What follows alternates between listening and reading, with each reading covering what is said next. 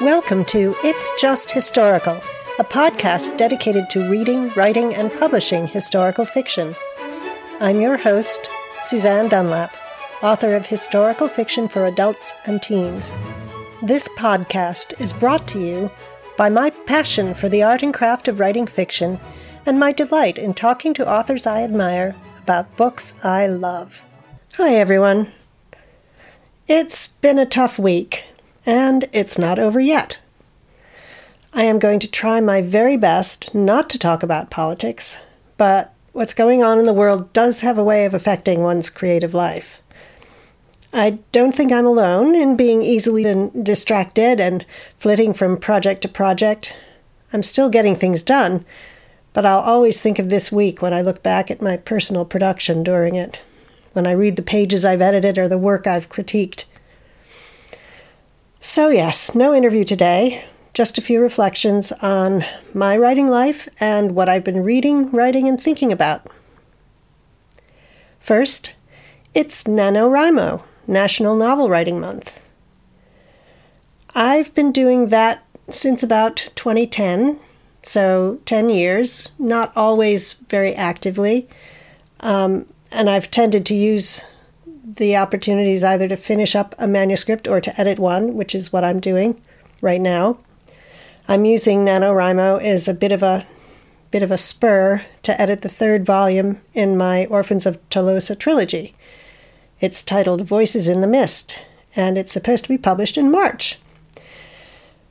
Have I done as much as I'd hoped so far? No. And I'm getting distracted easily, as I said. There's so much tension in the air, it's hard to see the act of polishing words on a page as worthwhile. It's passive, compared to getting out on the streets to protest and raise your voice for whatever it is you think is right. And here I sit, sequestered in my little writing studio. So, yeah. But, you know what? Writing is important. I say that not because I think my writing is particularly important, but I'm judging by my response to reading other people's words. There's nothing that compares with the feeling of sinking into a story, of being able to make connections and live through other people's experiences. It's so important to me that I cannot imagine not being able to read, not having books lined up waiting for me to crack their spines and just enjoy them or click on them in my Kindle or whatever.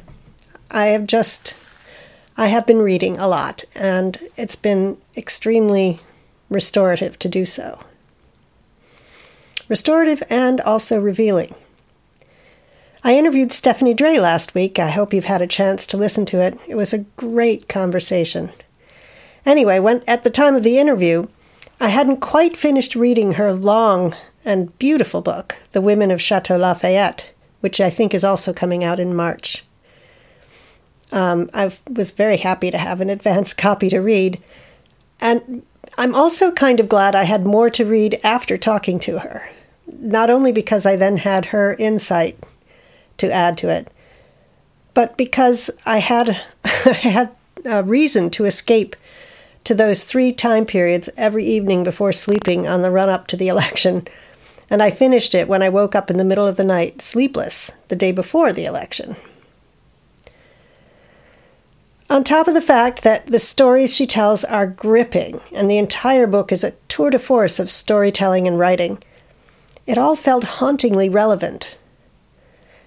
Diving back into the history of 3 different wars when people were fighting for humanity, for what they believed in, and terrible things were happening all over the place, it kind of puts what we're going through today into rather stark perspective. Pandemic, unrest, uncertainty, economic difficulties, everything like that. Even so, we're not facing anything that's anywhere near as terrifying as what the women in Stephanie's novel faced. But to be here at all, to not, by this time, be able to agree on the common decency that allows each person, no matter their gender, race, religion, nationality, immigration status, or whatever, to enjoy life in peace and harmony and feel protected, feels like the ultimate self-destructive arrogance. So many have gone before us to guarantee our rights, and we argue over tiny points of law so that we can justify excluding classes of people from them. It just makes no sense to me. I said I wouldn't be political, but life is politics, no matter how hard you try to get away from them. In fact, the other novel I'm devouring and nearly finished with is Ellen Meeropol's Her Sister's Tattoo. This, too, goes back to a wartime and civilian actions during it, with the protests of the Vietnam War, which of course I'm old enough to remember. And the actions of the police then, as she describes them in the book, mirror really frighteningly the actions we sometimes see now that, again, it chills me to think we've not gone on from there. At that time it was mostly truncheons and tear gas. Now we have pepper spray and water cannons and non-lethal projectiles.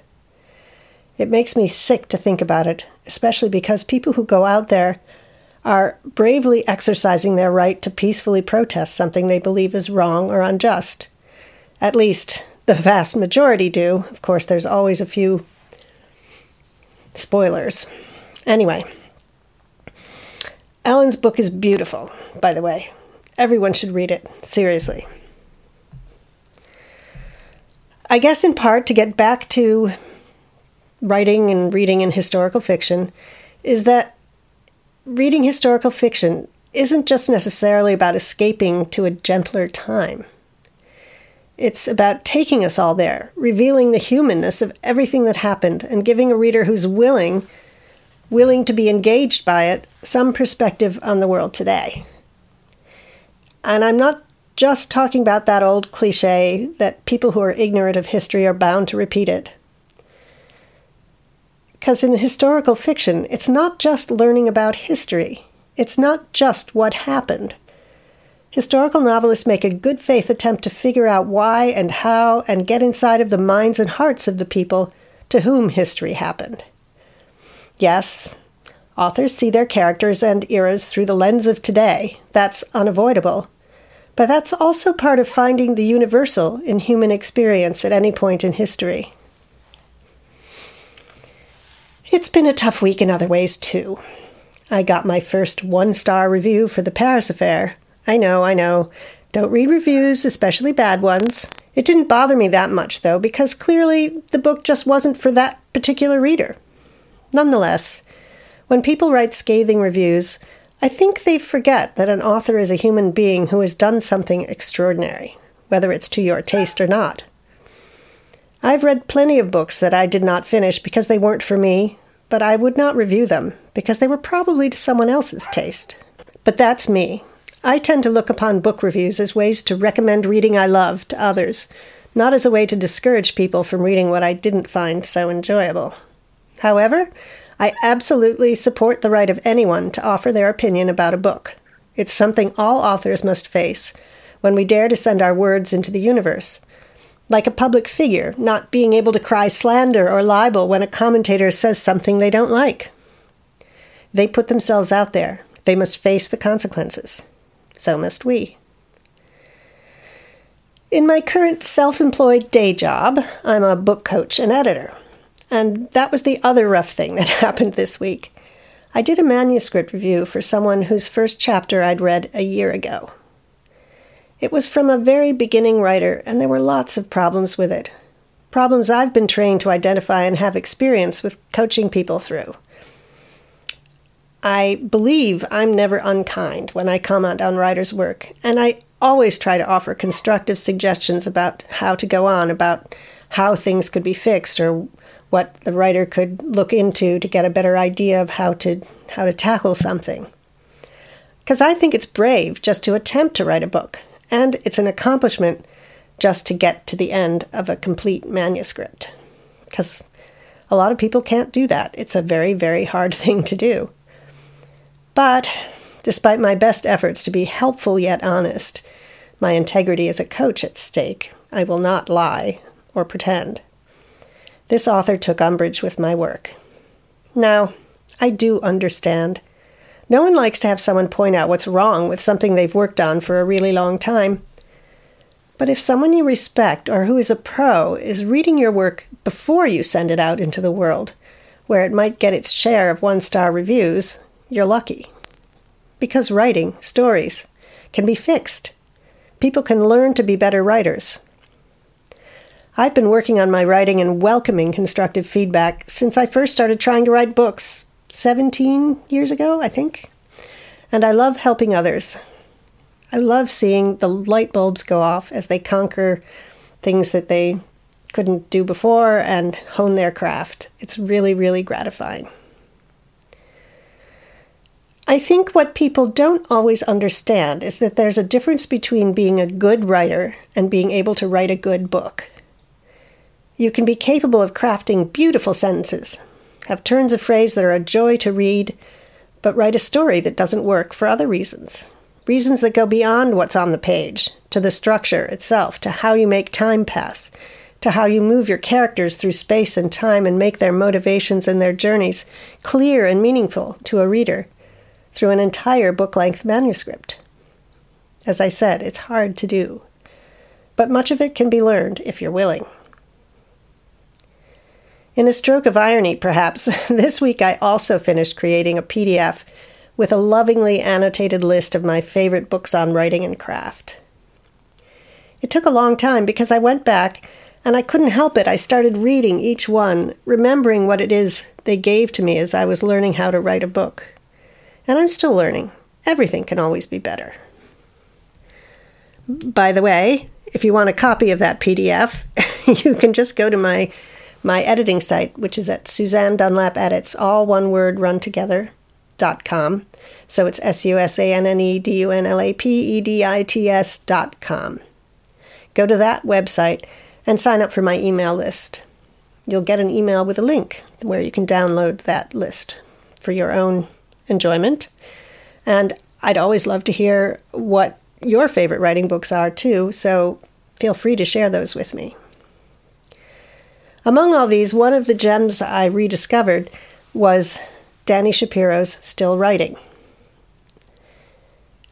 Although I don't have her years of experience teaching, the people I work with prove what she says, and I just have to read this quote from it.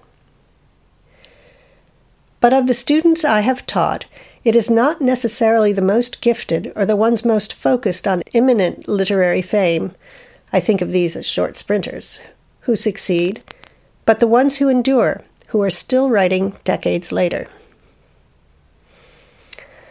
On that note, I will end with writing is an endurance game. It's a willingness to accept criticism and learn from it game. It's often a lonely game. But everyone who plays it with integrity and heart wins in some way or other. Anyway, thanks for listening to my rambling rant on Guy Fawkes Day. Until next time.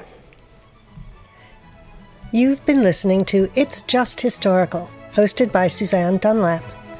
I hope you'll subscribe to the podcast on Spotify, Apple Podcasts, or Google. Visit the podcast website at itsjusthistorical.com and find out more about me and my books at suzanne-dunlap.com.